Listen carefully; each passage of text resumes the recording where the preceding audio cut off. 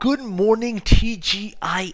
Am I right? That's how we should all be thinking. That's the only way we can get through today, this morning. That's the only way, I promise you. Anyways, you're listening to Beacon Under 5, where I go over the top headlines in under 5 minutes. So I don't know about you, but I'm just going to get right to it. In general news, on Saturday, the College Democrats held a rally to speak out against the recent vandalism of the Pride Center over Labor Day weekend.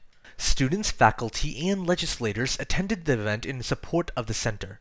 Feroza Freeland, president of the College Democrats, said, and I quote, "We organized this to show support and solidarity for the Pride Center and for the entire LGBTQ plus community on campus because we know there has been a serious lack of support from our administration and also blatant attacks from our state legislature, the people that are supposed to represent us."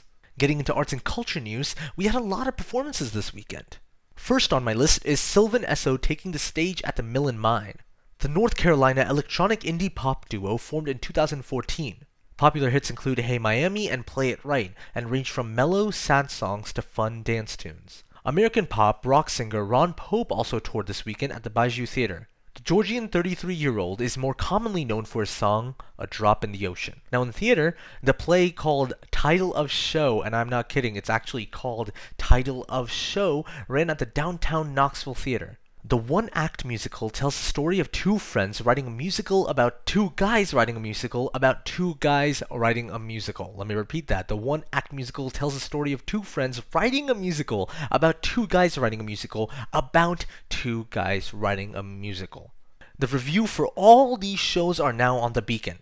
In sports news, you all know what I'm talking about. The Tennessee football team played in the largest attended college football game in history on Saturday at Bristol, where they defeated Virginia Tech 45-24. Quarterback Josh Dobbs scored 5 total touchdowns, and the defense caused 5 fumbles.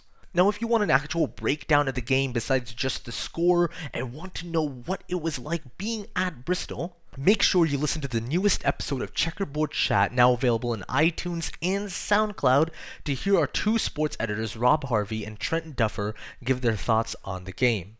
And a video version of the podcast will soon be available on our Daily Beacon YouTube channel, so please keep a lookout for that. And for my column suggestion of the day, Kimberly Bress, who writes for a series called Real World Problem Solving, discusses what action you may be able to take against the Pride Center vandals. If you're interested in that and also interested in the other stories I talked about and want to know the stories more in detail, you can visit our website, that's www.utdailybeacon.com, or pick up the Beacon paper on your way to class. And that concludes this morning's episode. My name is Aldav Nanavati. Thank you so much for listening, and come back tomorrow morning for more Beacon Under 5.